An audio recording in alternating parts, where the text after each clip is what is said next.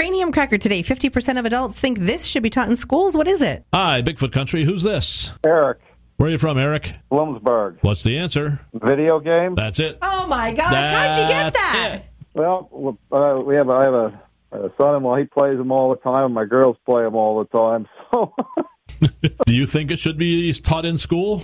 yeah, I think it should be, because you can get a career out of that, with a company. Okay, what I'm thinking, though, is it shouldn't be necessarily something that's subsidized by the government. If you want to take a class on it, you could do that, but something separate from, having the taxpayers pay for it.